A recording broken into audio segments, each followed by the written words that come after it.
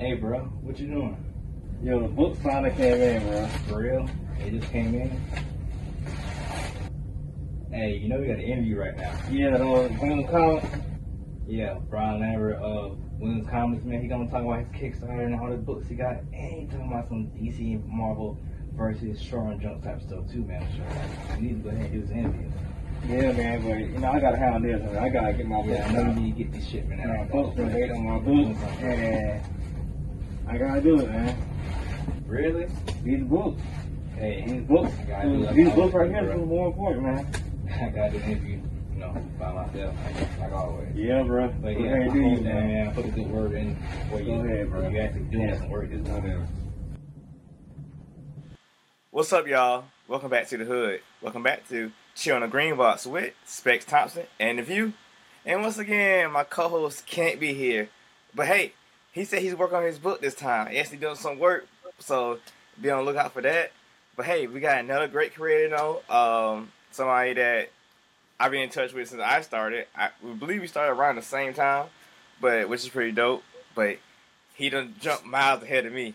But Brian Lambert, man. How's it going, man? Thank you, man. Sorry, man. I was looking forward to meeting The View, man, and him chatting it up. But, that's how things go, right?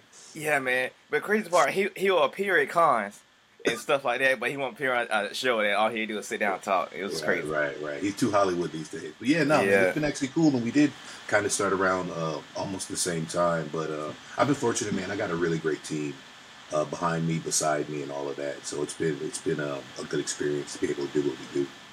Yeah, we're gonna dive deeper in that. But tell the people who you are and what you do, people who don't know you. So I'm Brian Lambert, CEO, founder of Wingless Comics, also the writer and creator of our flagship title, Justice, and the writer and creator of our first crossover, Nightfall.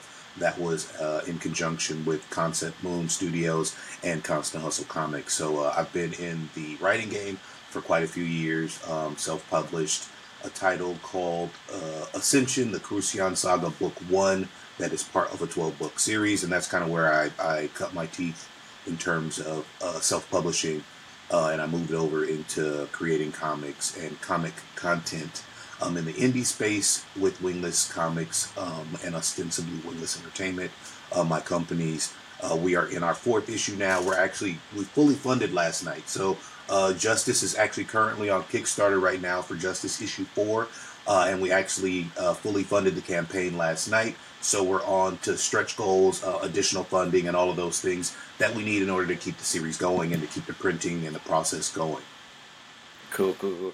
And you the first guest I get to use this for. Let's see how it go. Okay. For funding, Yeah, thank you, man. I appreciate it, man. It's actually really, really dope. I wasn't expecting it last night. We're only 3 days into the campaign, so we've been doing really, really great for these 3 days. Obviously, we've been going really, really strong, which is always what we want.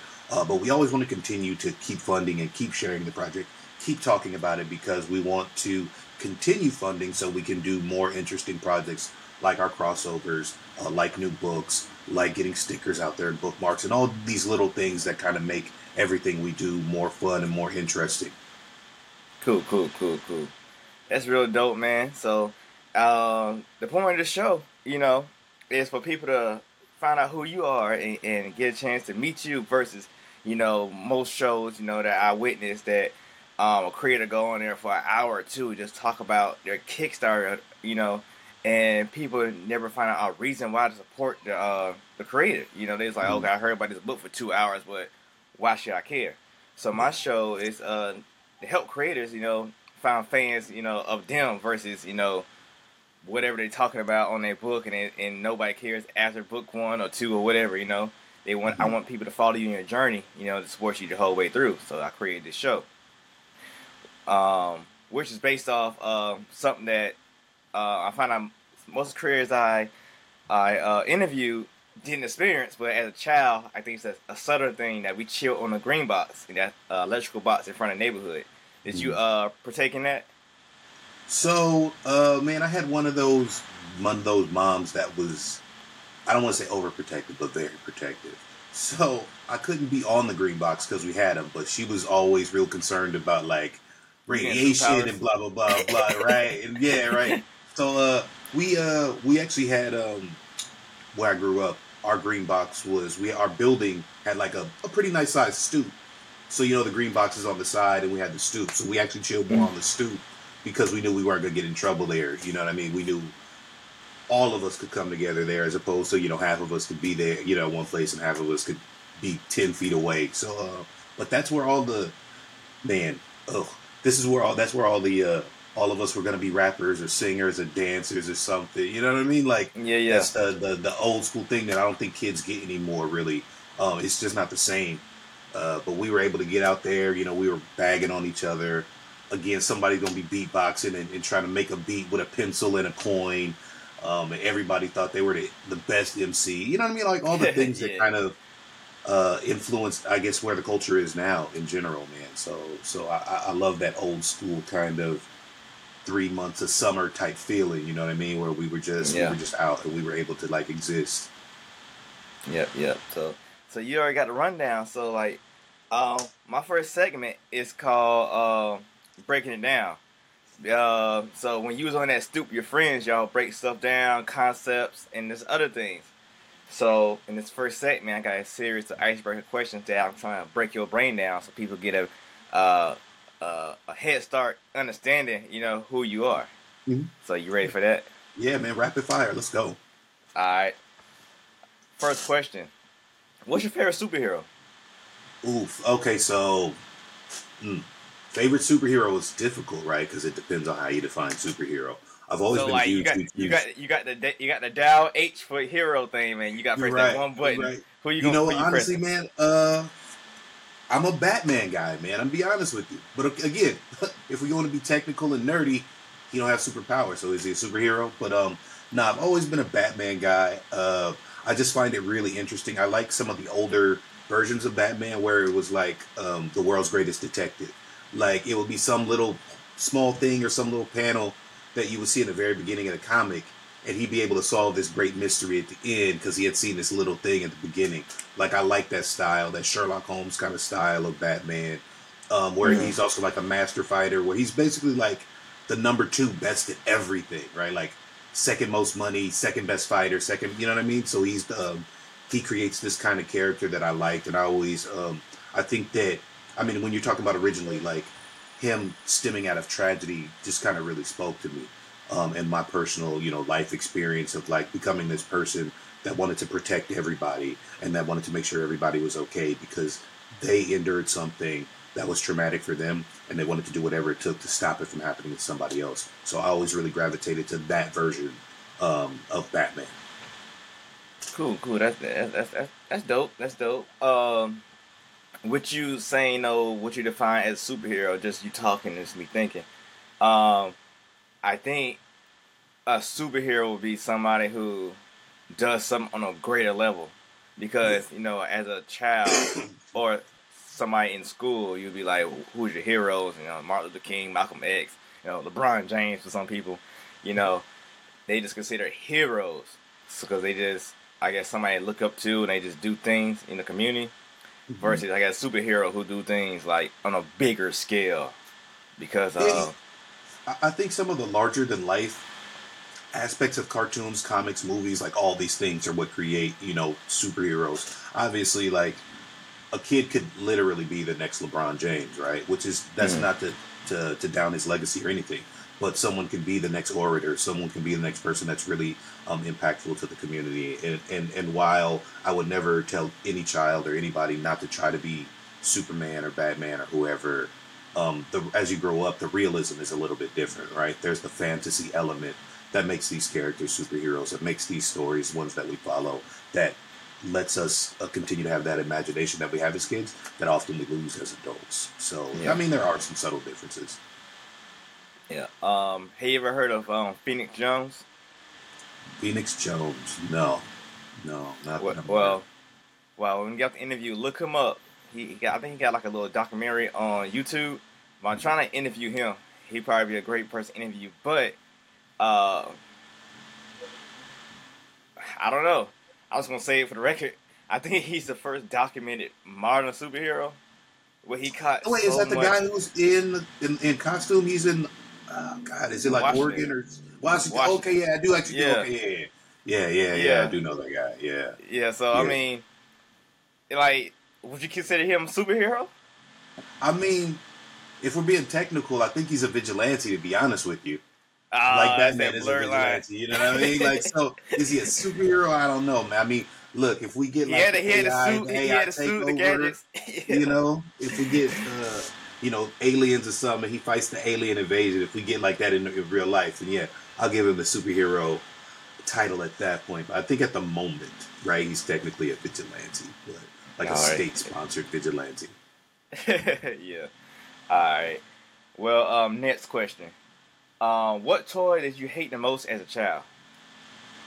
Ooh, what toy did I hate the most? Man, I like a lot of toys as a kid. That's good.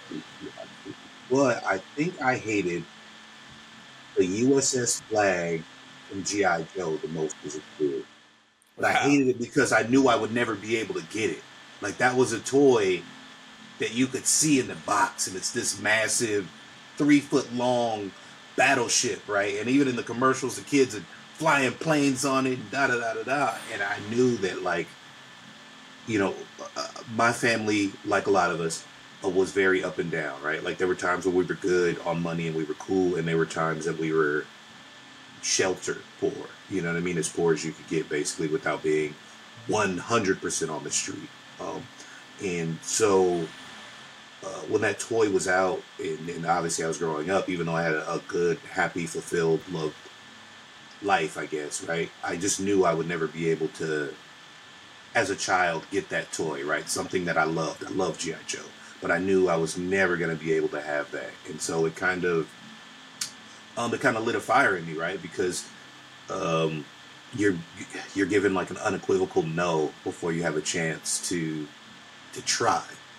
And so I guess it spoke to the inequities of pay and finance and money and all this other stuff that as an adult, like, I understand the concepts of now, and the market, and, rich versus poor and all of this stuff. But as a kid, all I saw was someone telling me, like, basically I wasn't good enough for something, or I wasn't good enough to be able to get it. So that was a symbol of, like, I guess hate, you know what I mean, for me. Like, that was the one where I was like, every time I saw it in Toys R Us, bro, I just wanted to throw it off the shelf. Like, I obviously was not that kind of kid. My mom was not that lady. We had to keep our hands on the cart, don't touch nothing, blah, blah, the whole deal, right? But, like, I just wanted to every time I saw it, I just wanted to destroy it.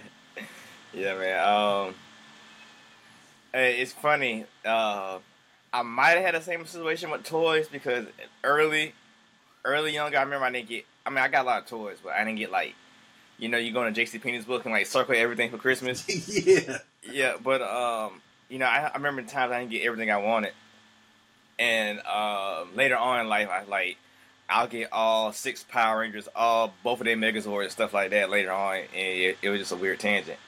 But, like, now with all these Power Ranger toys coming out, I'm like, man, I always wanted that Megazord. Oh, I always wanted that Dragon Dagger. Then I see the price on it. I was like, $150. Like, even being grown, I'm like, I don't know about that. Yeah. So I just imagine, like, being in the 90s and seeing stuff like that, same price, was like, yeah, I see why I didn't get it now. Yeah. It's, as an adult, I think that, well, I know that I do, right? Like, I've definitely gone back and gotten some of the stuff that I didn't get as a kid, especially like some of the collector stuff. No, man. I still want to break that goddamn thing. Anytime I see it, I just want to throw it down. Now it's like too big and clunky. Like, it don't even make sense. Yeah, I mean, I've gotten, like, I was a huge Batman 1989 fan, so I've always loved that Batmobile. So I got a couple versions of that. Different things as we grow up. I think it's important to kind of, and I think we do this in comics, I think it's important to nurture the child that you were, right? Nurture the child that you wanted to be. We wouldn't be doing this. And anybody who just says, like, oh, I'm an adult and I do this just because I want to, and doesn't have that childhood nostalgia and doesn't say that that's part of it, I feel like they're kind of lying, right? Like, because as adults, our imaginations are different. As adults, the things that we confront are slightly different. Comics are a very nostalgic field. They're a nostalgic market of how they look. and how they're created and things like that. So I think that it's important that we nurture that child within us, especially as creators. If we don't do that, then we're not being true to what we're trying to create. So I definitely, I'm all about that. I'm all about buying the small things and kind of, loving the child that I was and trying to love that child that's within me in a way that kind of strengthens me and strengthens and heals some of the things that you go through as a kid that you don't understand, that you don't get, and they happen and you have to deal with and have to live with. Cool. Yep, that's right. All right, for the next question, what is one popular movie that you just can't stand? Ooh, I have a ton of them. A bunch of popular movies I can't stand. But, I think I don't know, I don't want to say my current. Well, I didn't like Thor: Love and Thunder. Let's just go there. Well, I'll make it easy on myself. Yeah. So, what's one of your movies? My popular movie I don't like, honest, is Thor: Love and Thunder, man. I just didn't like it, and I don't get me wrong, I like Taika Waititi as a director.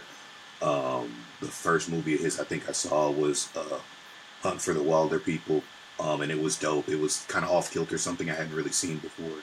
The way it was done. So I like his eye. I like how it's like just left of center, just right of center. It's not the same, but even though if you're looking at it through the eyes of Korg is telling this story back, and that's why it's like a little bit more of a farce, and it's a little bit more funny and crazy and whatever. I just didn't like it. I didn't like the story of it. I didn't like, I wanted to see the God Killer kill some gods, man. Well, they were supposed to put it in a Disney Plus one. Yeah. They say it was like they filmed it. They filmed all that stuff. Yeah.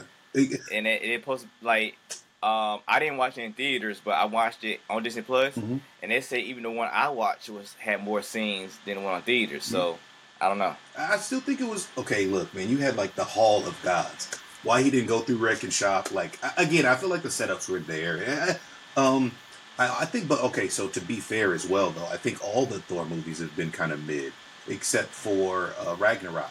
Ragnarok was pretty good, and I think that because you had Hulk. Yeah, exactly. right. It changed the dynamic. So, I just I love Thor as a character. I like Chris Hemsworth. I love, like I said, I love the director. I love all the elements that they had going. I just don't think they put them together well. And I wish it would have been different. I don't want to say better because I think that's a disservice. I would be pissed off if I created a comic and I thought it was dope, and then some random dude is like, "Oh, I wish it would have been better. I wish it would have been different. It wasn't what I wanted." So, yeah, we could keep that one, in my opinion. I mean, I think he falls in the same thing as I can't think of a hero now, but you can't think of Jason Todd. Jason Todd Robin. Mm-hmm. He falls in the same thing as him. Like, how many good Jason Todd stories can you like think about? Yeah. How many good Thor stories can you think about? Yeah. So when you think about it, he got only this couple that you can think of, and that's what they use. And by using that, you push him so far, he skips so much in between. So like Ragnarok is something I think from the 90s maybe, or maybe late 80s. Yeah. And like with all the stuff before, he did so many more adventures, but his story's never been that good. So when you picking stories for Thor, you picking here and there, it ain't much. Yeah. And like unless they reboot everything for Jane Foster and she does the stuff now. Which so I even like the Jane Foster stuff that they did. I like the idea of it. I like what they were heading towards. I knew she was gonna die because that happened in the comic book. I didn't know it was gonna be in the same movie. But again, man, I think that there were some elements that they brought from the comic books that are current in terms of Mjolnir having its own personality and like thinking and blah blah blah blah blah, like that kind of stuff. And again, I think they played it up, but it just didn't do it for me. I think that there are a couple of Thor cartoons that they've done that have been really epic and really great. And I feel like they could have expanded on some of those ideas. But I also think that when you take Loki out of the equation, in terms of cinematic Thor, you take some of the storytelling away.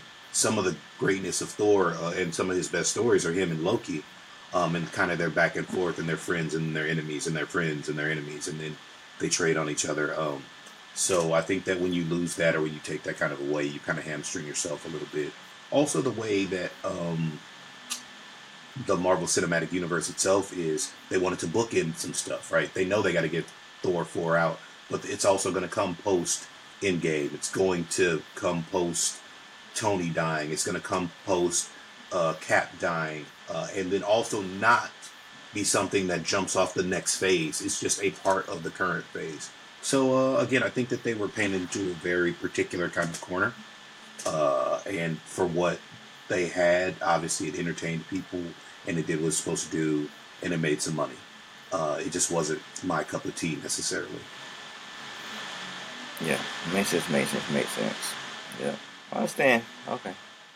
Well, that's all the questions I got for that segment. Okay. We can jump into the next one, which is your back issues. Mm-hmm. Being in comics, you should know all about back issues. But for people who don't, back issues, if you want to know about a character origin story. And like we just talking about Thor, if you want to know more about Thor, you go on his back issues to find out where he came from. So this segment, I think, go into your back issues to find out where you came from. Okay. All right. All right. So, first question. Where are you from and what do you call your hood?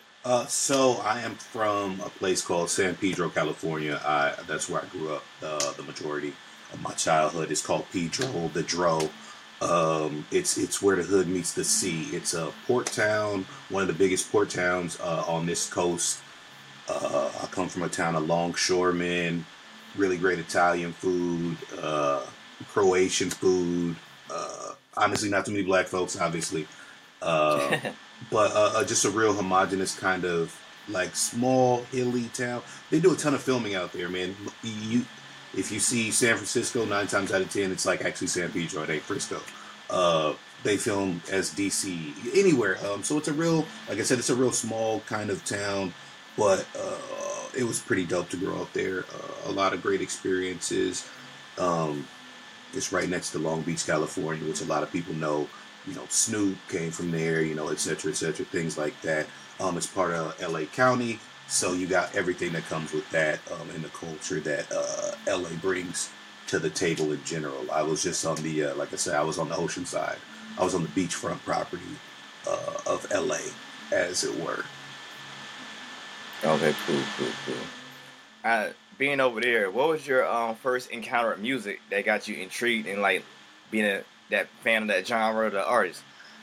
So I feel like this is kind of unfair for me, only because my father was a recording artist of mild fame in the 80s and when I was growing up. So part of me grew up in the studio.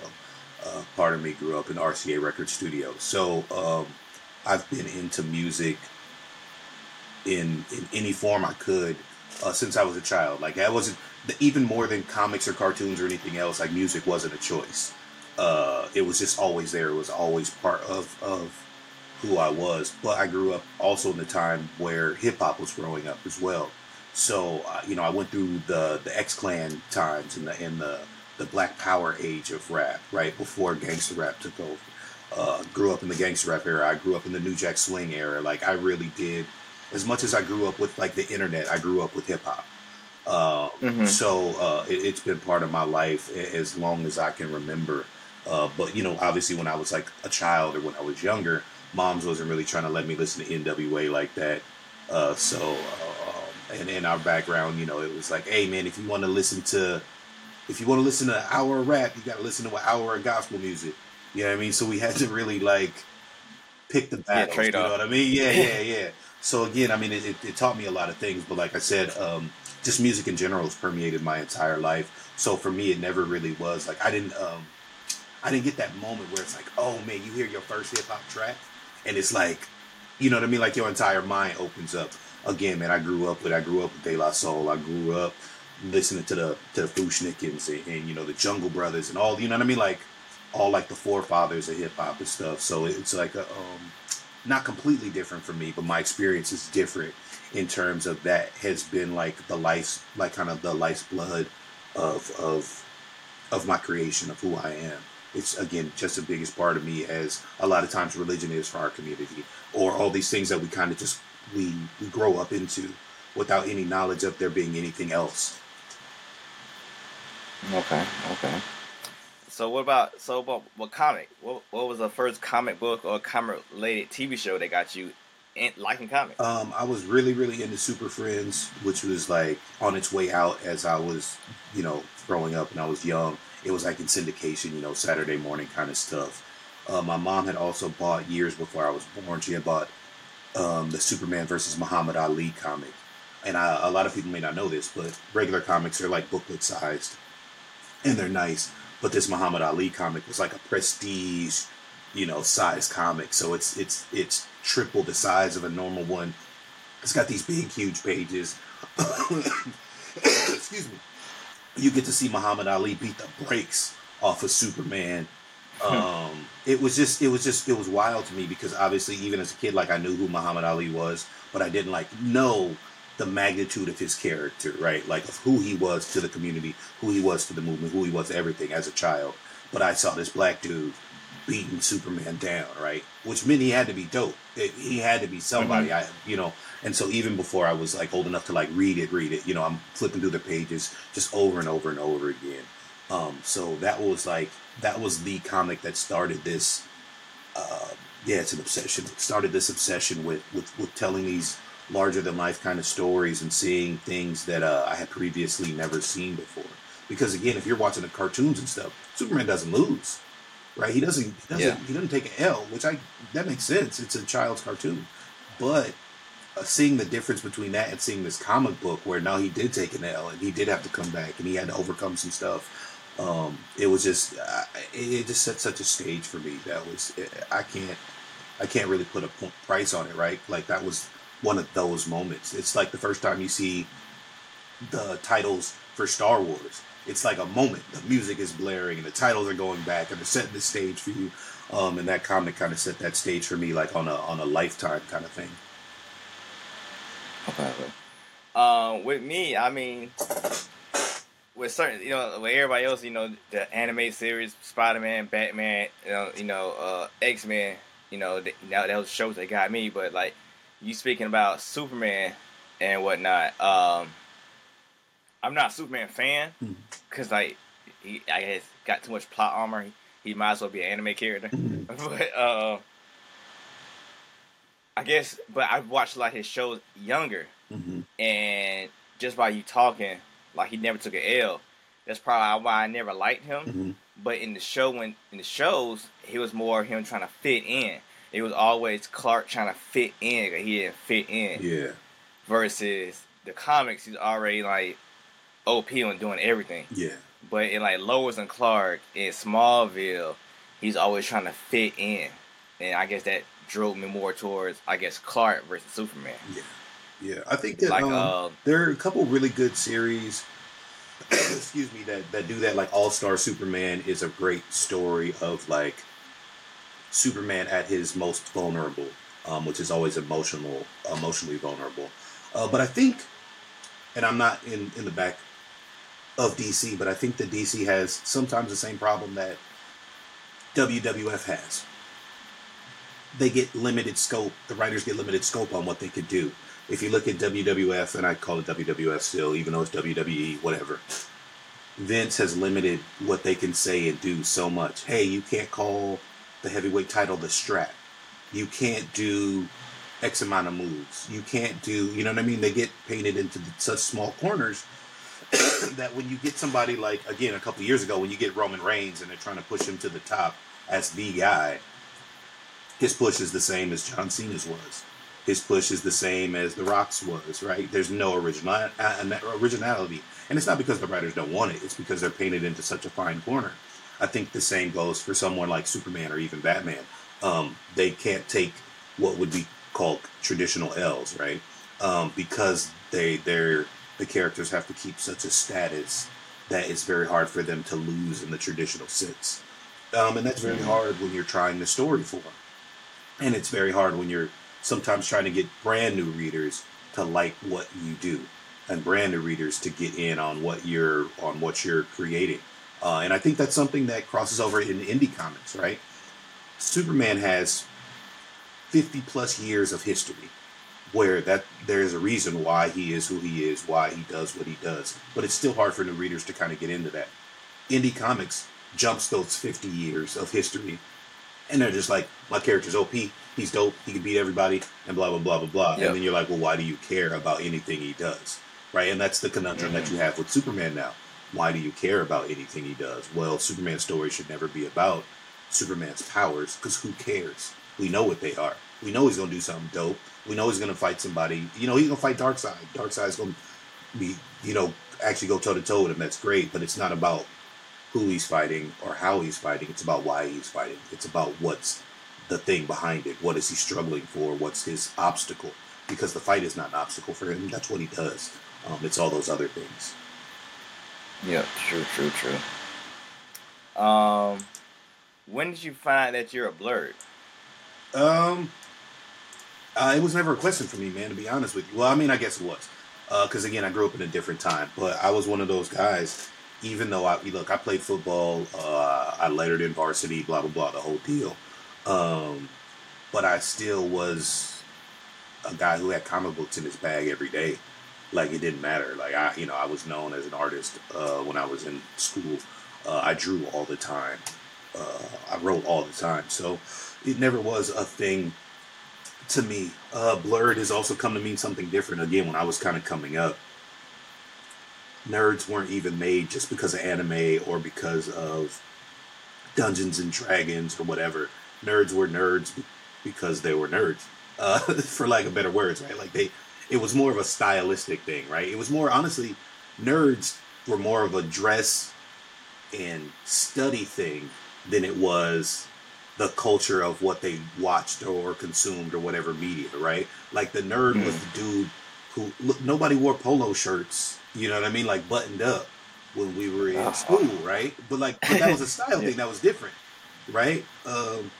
But then obviously as style changes, now people do it and it's common. People weren't wearing button-ups, all the way buttoned up, right? With khaki pants on. That was what made somebody a nerd, you know what I mean? Or the first one to raise their hand to answer the math question, you were like, oh, nerd. As opposed to like, oh, he likes anime, he's a nerd. You know what I mean? Oh, he likes comics, he's a nerd. The definitions, I guess, have changed a little bit. Speaking of styles, you bringing that up. The style has changed. Like, I guess the cool kids are the one dressing up, being all nice and neat. Exactly. And nerds are the one that dress and got the tall tees on still, and got the DC shoes still on. Exactly, right? So, I don't know. Like, I mean, I think that obviously people love the term blurred. And it has more to do with the culture and the entertainment or whatever that we consume than it does our dressing style.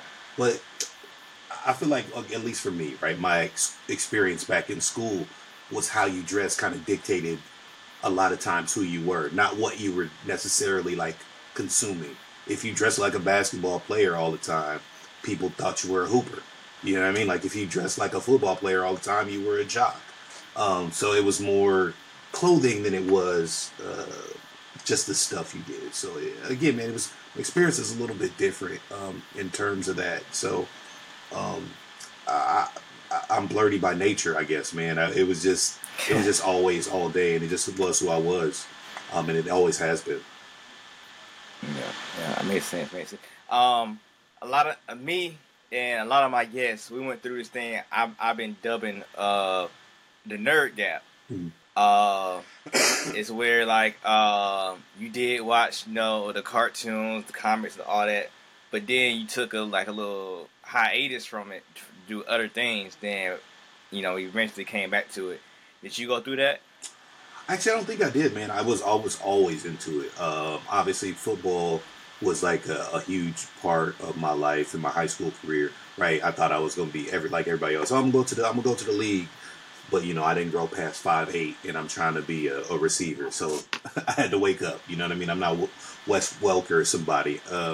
But I don't think I ever dropped one for the other, right? Like, I never compromised sports for entertainment. I think if anything got dropped, it was my schooling, right? Like, I would slack in school, and that was kind of the thing. But I never really went away from what I found to be fun and entertaining based on any of that other stuff. Now, don't get me wrong, that doesn't mean that I wasn't trying to be as hard as everybody else, because we posture and we try to figure ourselves out and our place in the world and all of this other stuff that we have to do.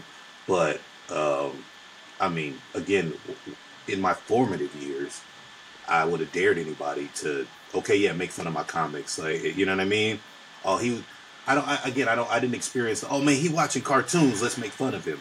For one, I feel like everybody got made fun of for everything anyway.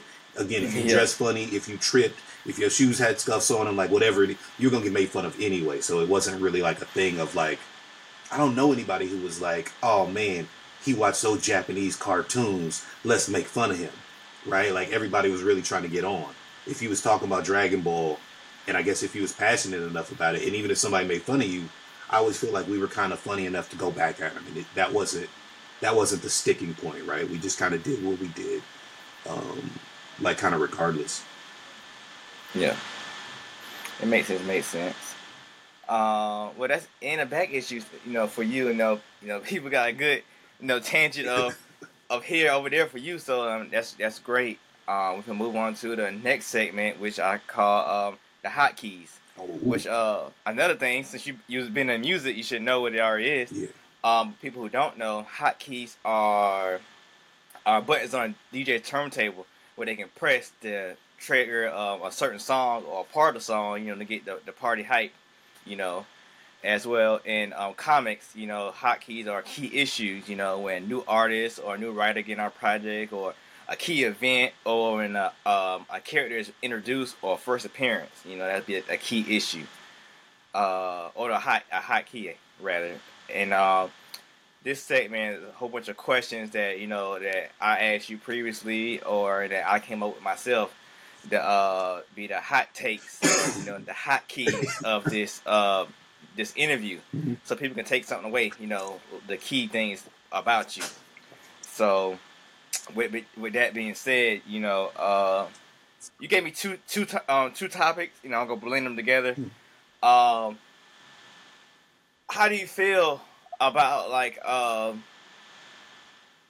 Marvel and DC being the mainstream, and indie being, I guess, anybody who's not under that umbrella, handling their IPs, their projects? Because now, you're seeing like, first it was, I'll say DC was first, but really Marvel was first getting their IPs out and actually making a brand behind it and making all these film, TV shows.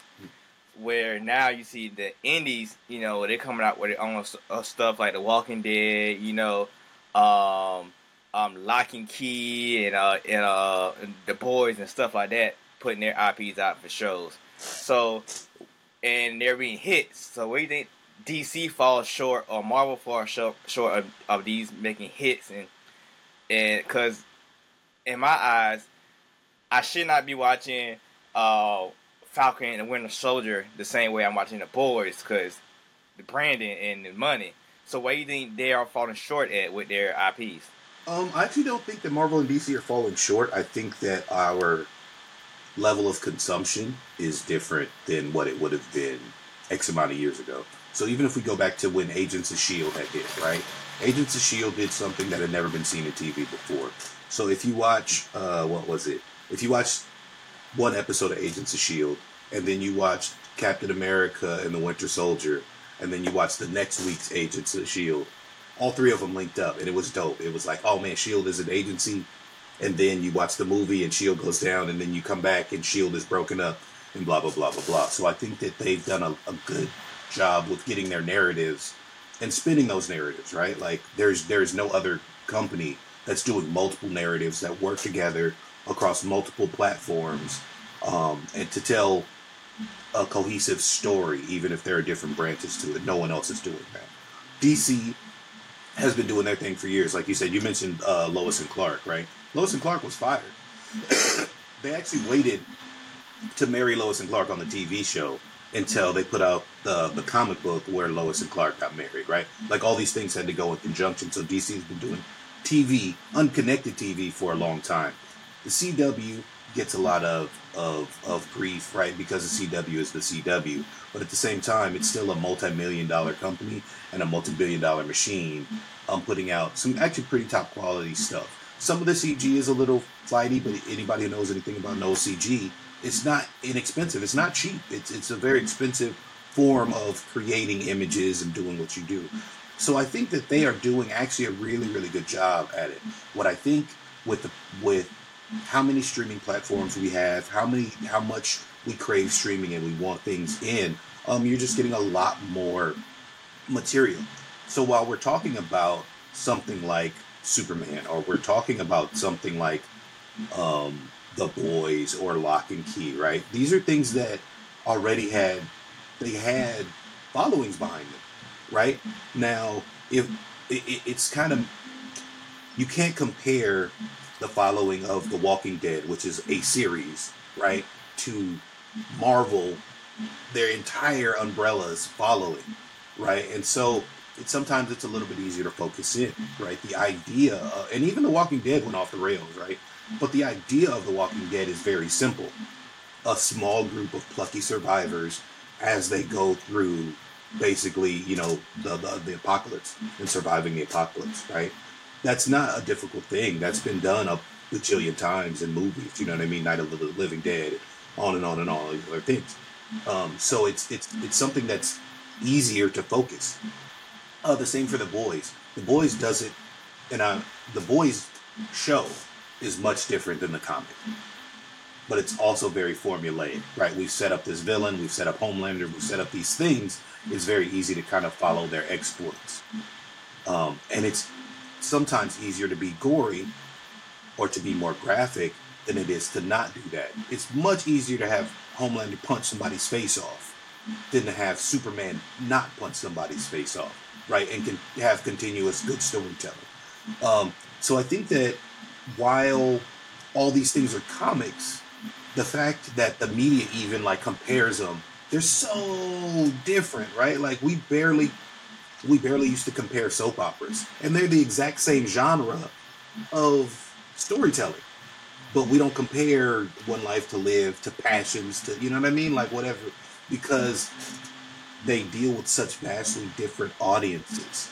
And that's one of the things. Marvel and DC being the big two are bringing their things to the masses, right? But most of the stuff they're bringing to the masses is superheroic. It is larger than life. Whereas again, something like The Walking Dead is very grounded. And that's the strength of it. So I don't believe that Marvel and DC are failing. I think that our tastes are changing. And I also think that people forget that these are popcorn movies. Look, Endgame and Infinity War were dope. They were great, but they were enders. They were bookends. And people forget that part too, because people, it's not as good as Endgame, or it didn't make me feel like Infinity War. Yeah, because that was the end of an era. They're not supposed to all feel that epic. They're not all, like, you're not going to get that Avengers Assemble moment ever again in cinema. Right? We waited 12 years to hear Cap say that.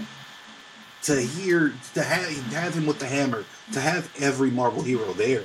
So you're not going to get that thing again. And to compare The Boys, to compare Quantumania, to compare any of them to those moments, that doesn't make sense. These are popcorn movies. Just like we don't compare The Fast and the Furious to Marvel movies or to The Godfather or something, because they're popcorn movies. And people have kind of lost a little bit of that, in my opinion, when we're talking about the streaming wars and we're talking about these series. And when you're talking about something like Lock and Key that has its own magic system that sets up all this different stuff, right? It's created its own world. And you're getting your own world in one dedicated series, as opposed to, let's say, a Marvel that has one world spread over 12 movies and 4 series. Yeah, that's right. With that being said, with comics, people always with comics and manga.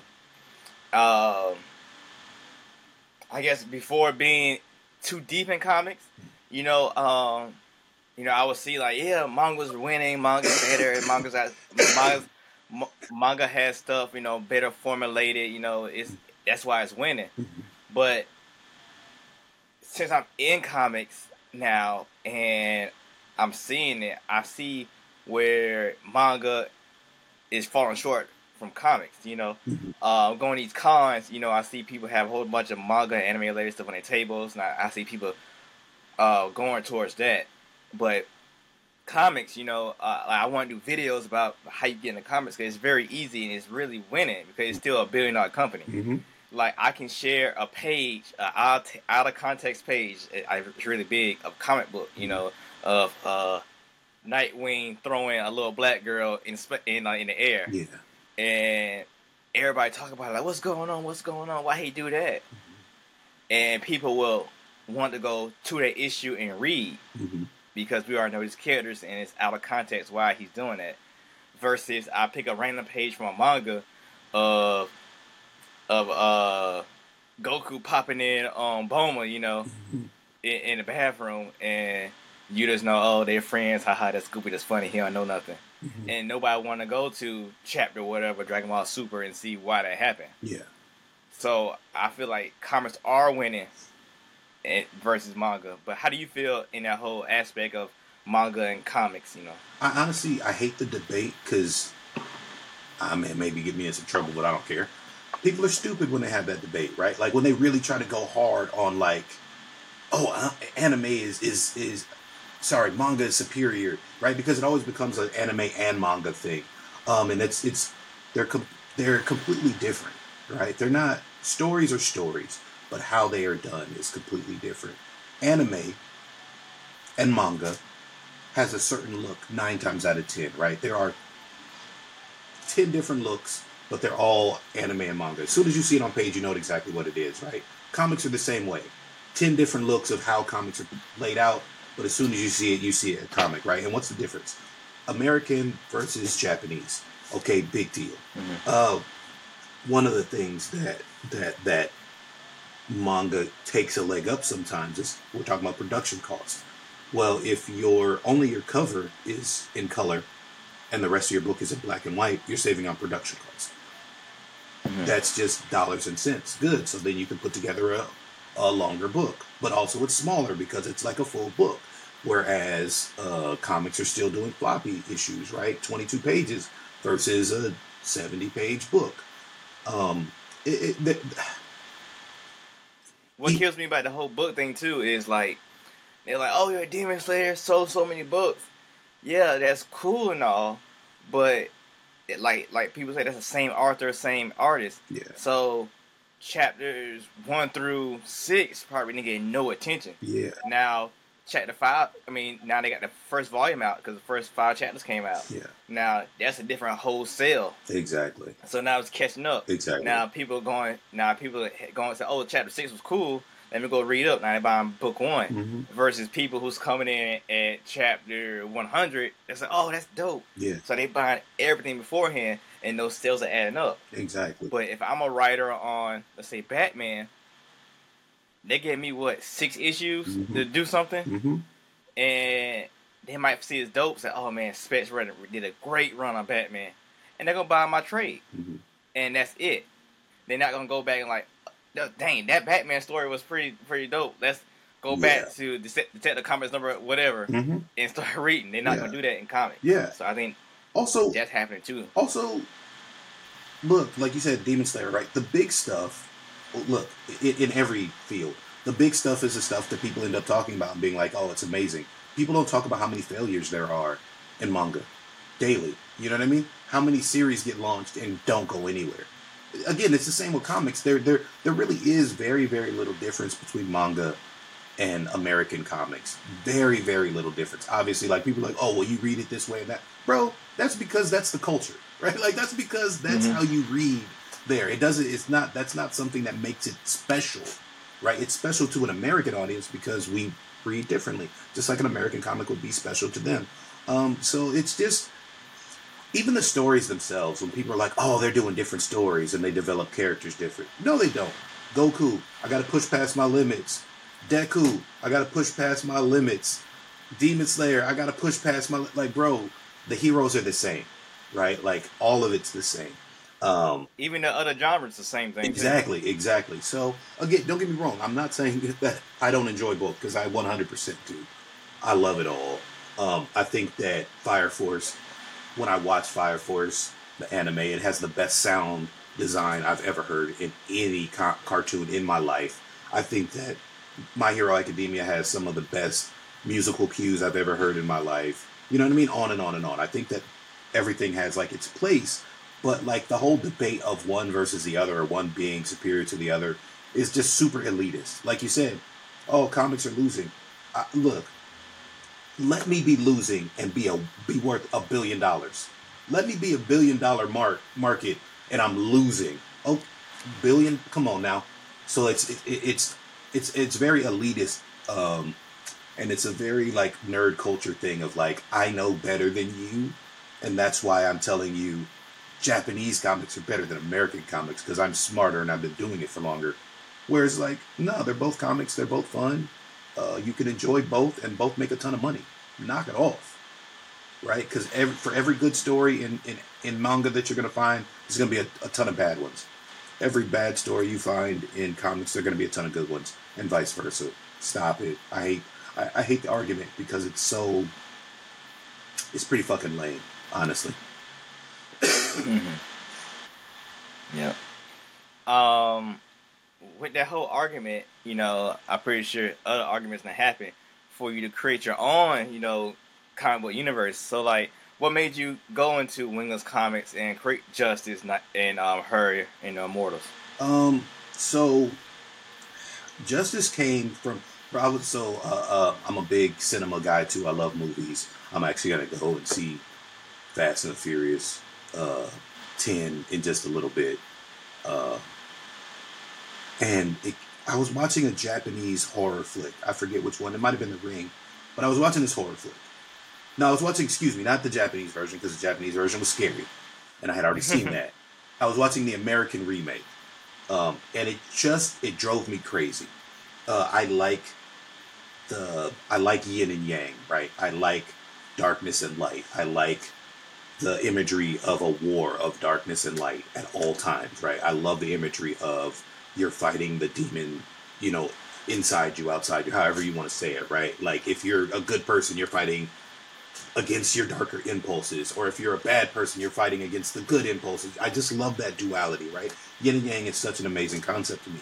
So I was watching this movie, and the hero, right, is fighting this demon. You know, you got to do the whole thing with the ring and show somebody else the tape because you're cursed and da-da-da-da-da. And there was, like, no winning. And it pissed me off that the hero was crying and begging and crawling away. And, I was like, damn, like... and it's the same in, like, the Conjuring universe and all these places, right? You'll get this demon or this evil entity that's, like, got thousands of years of power and can, like, use telekinesis and throw you across the room. And what do they end up doing? Like, they end up running and hiding and closing a door on them. You know what I mean? Something, like, ridiculous.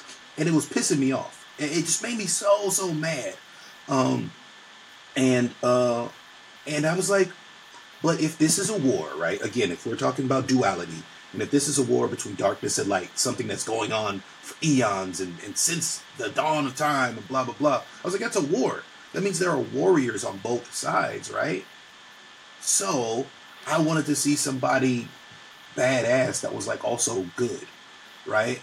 And so you have heroes like Thor that are based off Norse mythology. You have heroes like Hercules that are based off Greek mythology and you know, Ra and different characters. Excuse me. And I wanted to, because it's the historically the culture I come from, I wanted to play around with what I call Christian mythology. Now, I don't use it as a base for truth or to preach what people should believe or to convert people or anything. I grew up in the church. My beliefs are my beliefs at this point, and they are not the original beliefs that I grew up with in the church. But I feel like there's a lot of rich storytelling that can be mined from those lessons, from those stories, from that era of knowledge.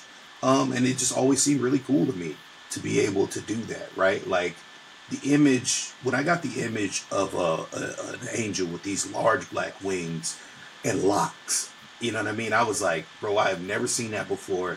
That's going to be fire.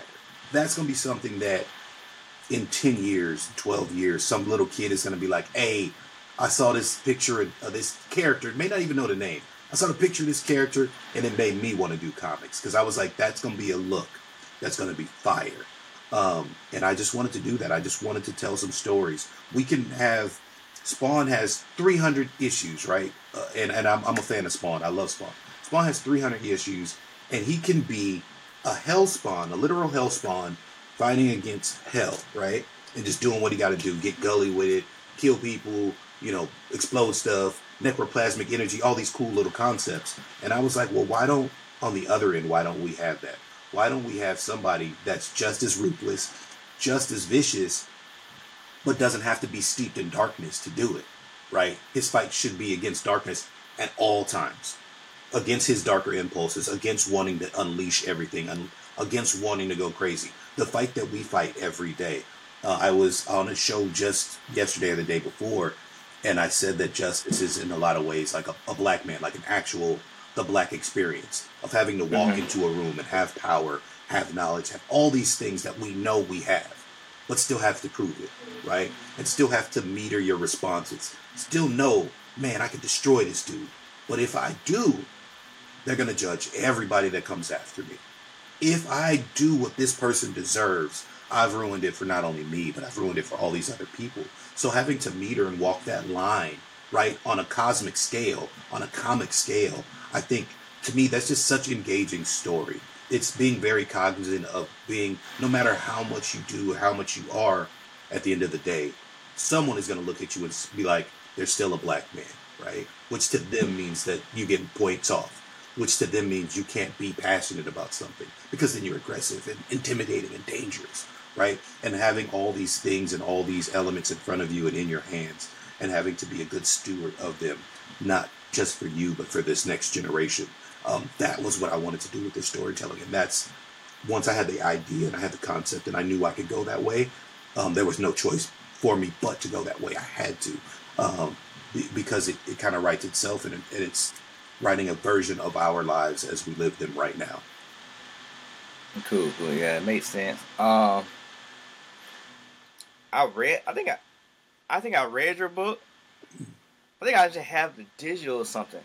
But I'm pretty sure I read your book when you was doing the thing with Concrete Comics. Mm-hmm. And I seen some of the elements of that. Kind of remind me of like gargoyles mixed with Spawn. So now you say you're a fan of Spawn. I see the elements. I'm a fan of gargoyles too, bro. Own the whole series. That series was amazing, no doubt.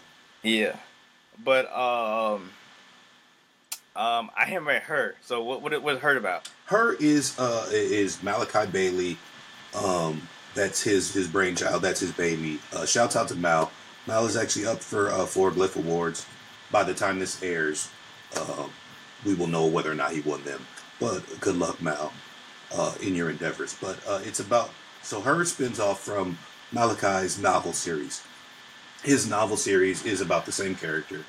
Excuse me. She's a long-lived immortal who basically every time she dies, she comes back with a new persona, a new personality, sometimes and oftentimes a new face, and a new set of powers. So in her current incarnation, she is a water elemental.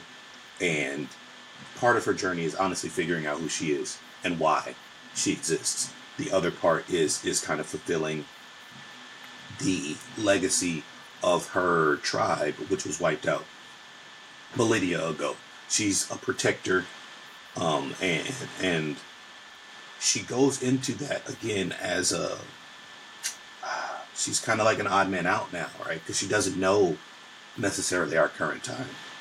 She doesn't understand certain concepts, so she's kind of a fish out of water, and it's kind of her journey of discovery of who she is, why she is, and kind of a journey that we all go through, right? Like, why do we do this? Why are we here? what are we here for? Are we here to help people? Are we here to be mothers, to be fathers? Are we here to create great businesses?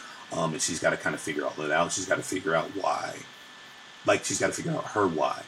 And her why is just inexorably connected to the larger workings of the world and the cosmic world and the Orishas and all these other things that will come into play as she continues her journey. Okay. Now with these titles like Immortals, Justice, and her, I know you're not the writers of those books, but early in the show, you was like, you got this good team behind you. Mm-hmm. So, how hard was it to find your team? Did they come to you and you came to them? And how did y'all formulate, I guess, Women's Comics? It was actually extremely hard, but also effortless once it happened. I started, like you said, like you mentioned, I actually started with Concrete Comics.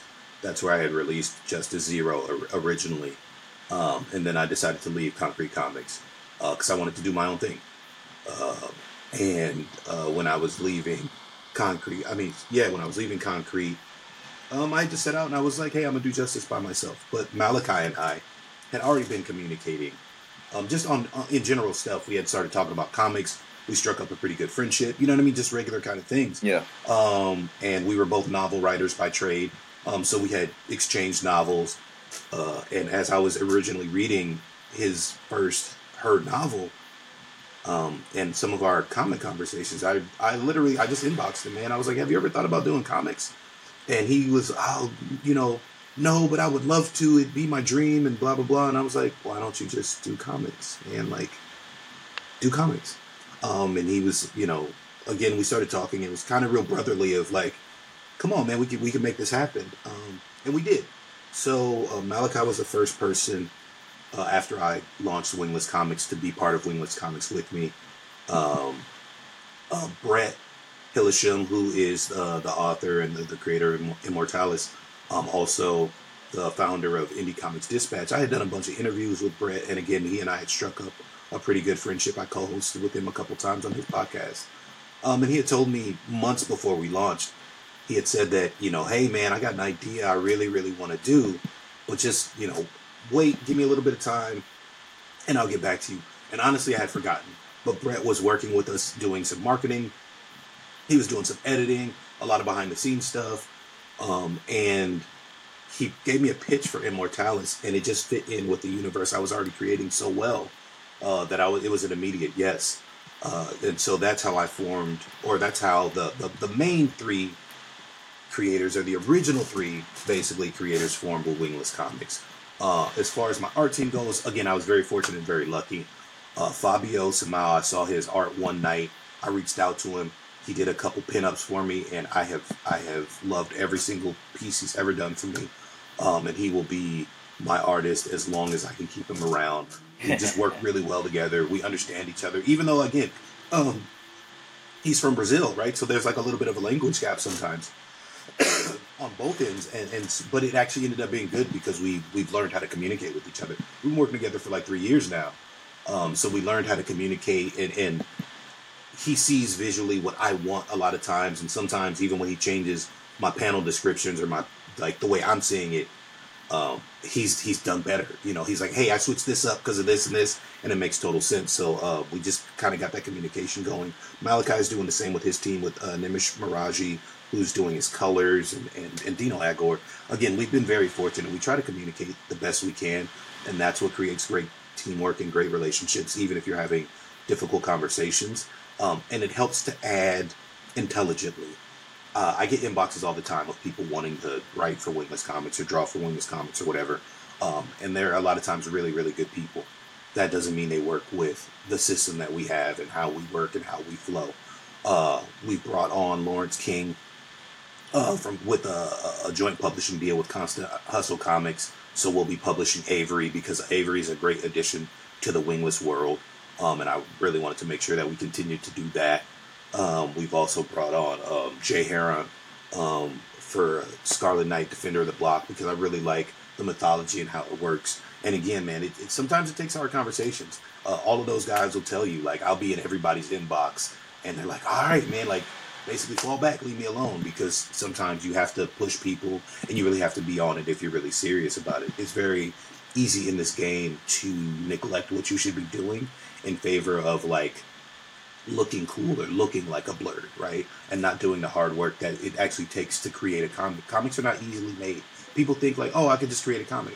You know as well as I do. It's not easy. Yeah. You may lose an artist. You may fall back in production, like all these other things. And once you've done that, okay, now you got to come out of pocket or you got to figure it out. So it's not easy. I'm going through that right now, actually. I lost an artist and so it delayed me. So the book I was supposed to put out last year, I'm actually... this time last year supposed to come out, and it's probably gonna come out next month. So a whole year, like, see, yeah, and there's nothing you can do about that. Like, it's out of your hands. Yep. And people don't get that, and so you need, well, not that you need, right? It's been beneficial for me to have people on the back end that at least understand that. If Malachi can't handle it for me, right? He understands the process. He understands what's happened. And can take a different side of the burden off. And you really just got to support people. Kind of, it's hard, right? Because we're in an ego-driven business, but you got to put ego to the side sometimes and make sure, like, regardless of what you kind of want, that everybody is moving in the same direction.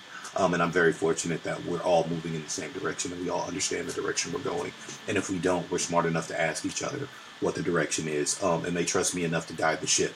I know I have a clear vision for where I want us to go, what I want us to do, and how I want us to get there. And they trust me, and so that's a big part of it too. Okay.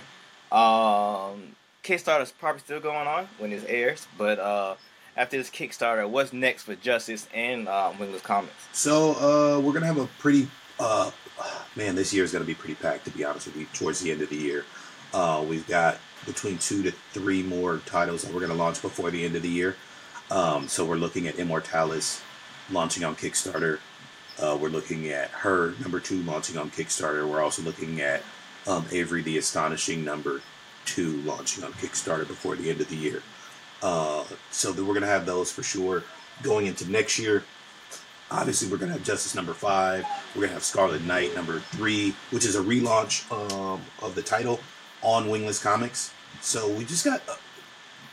we will be on Kickstarter every month or two, which is the indie comics way to kind of stay relevant. A lot of people try to jump into previews and do all these things, right? But your average audience doesn't know anything about previews. They don't know anything about that. So the way that we keep our audience engaged and keep storytelling and building this universe is by releasing multiple titles throughout the year that form together to tell this Marvel-esque story, right? We're telling this larger story over 12 titles. Now, they're not necessarily interconnected with each episode, but the overall world is connected, and you're going to see ripples of things that happen in Justice. You're going to see those ripples in Her and in Scarlet Knight and in Avery, and you're going to see things that happen in Immortalis ripple through all the rest of the books.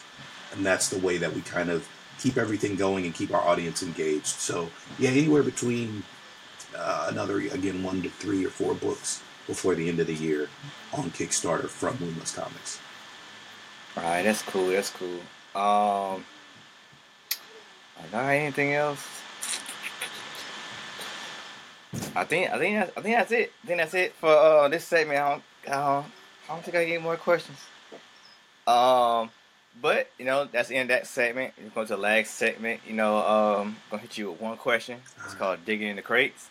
Okay. Both double-sided term. In comics, you dig in the crates. You find that old classic Batman issue, or that you might even find that Superman versus Muhammad Ali issue. In there, as well as in music. You dig in the crates. You go through the vinyls or go through them CDs to find that classic. You want that physical copy of. Put up on the wall, or you want to put it on a CD player you got hidden somewhere. Yeah. But this is one thing people can take away from this interview, like a Nobel Prize question or something like that. With that being said, with you, I know you previously said that you draw when you was in school, but now you're a writer, and I know you've been doing some some colors recently. So, like, you got some magical item. I can't think right now, but somebody walk up to you and they give you a choice, A or B. You can have great powers of being an artist, or great powers of being a writer, but you lose the vice versa, or whatever you choose. So what would be your choice? Would you be a better or a great writer, or a better or great artist, but you lose the other skill when you trade off?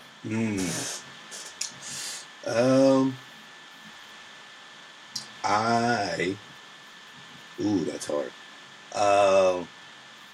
Wait a minute. Okay, so is this like a Mephisto type deal?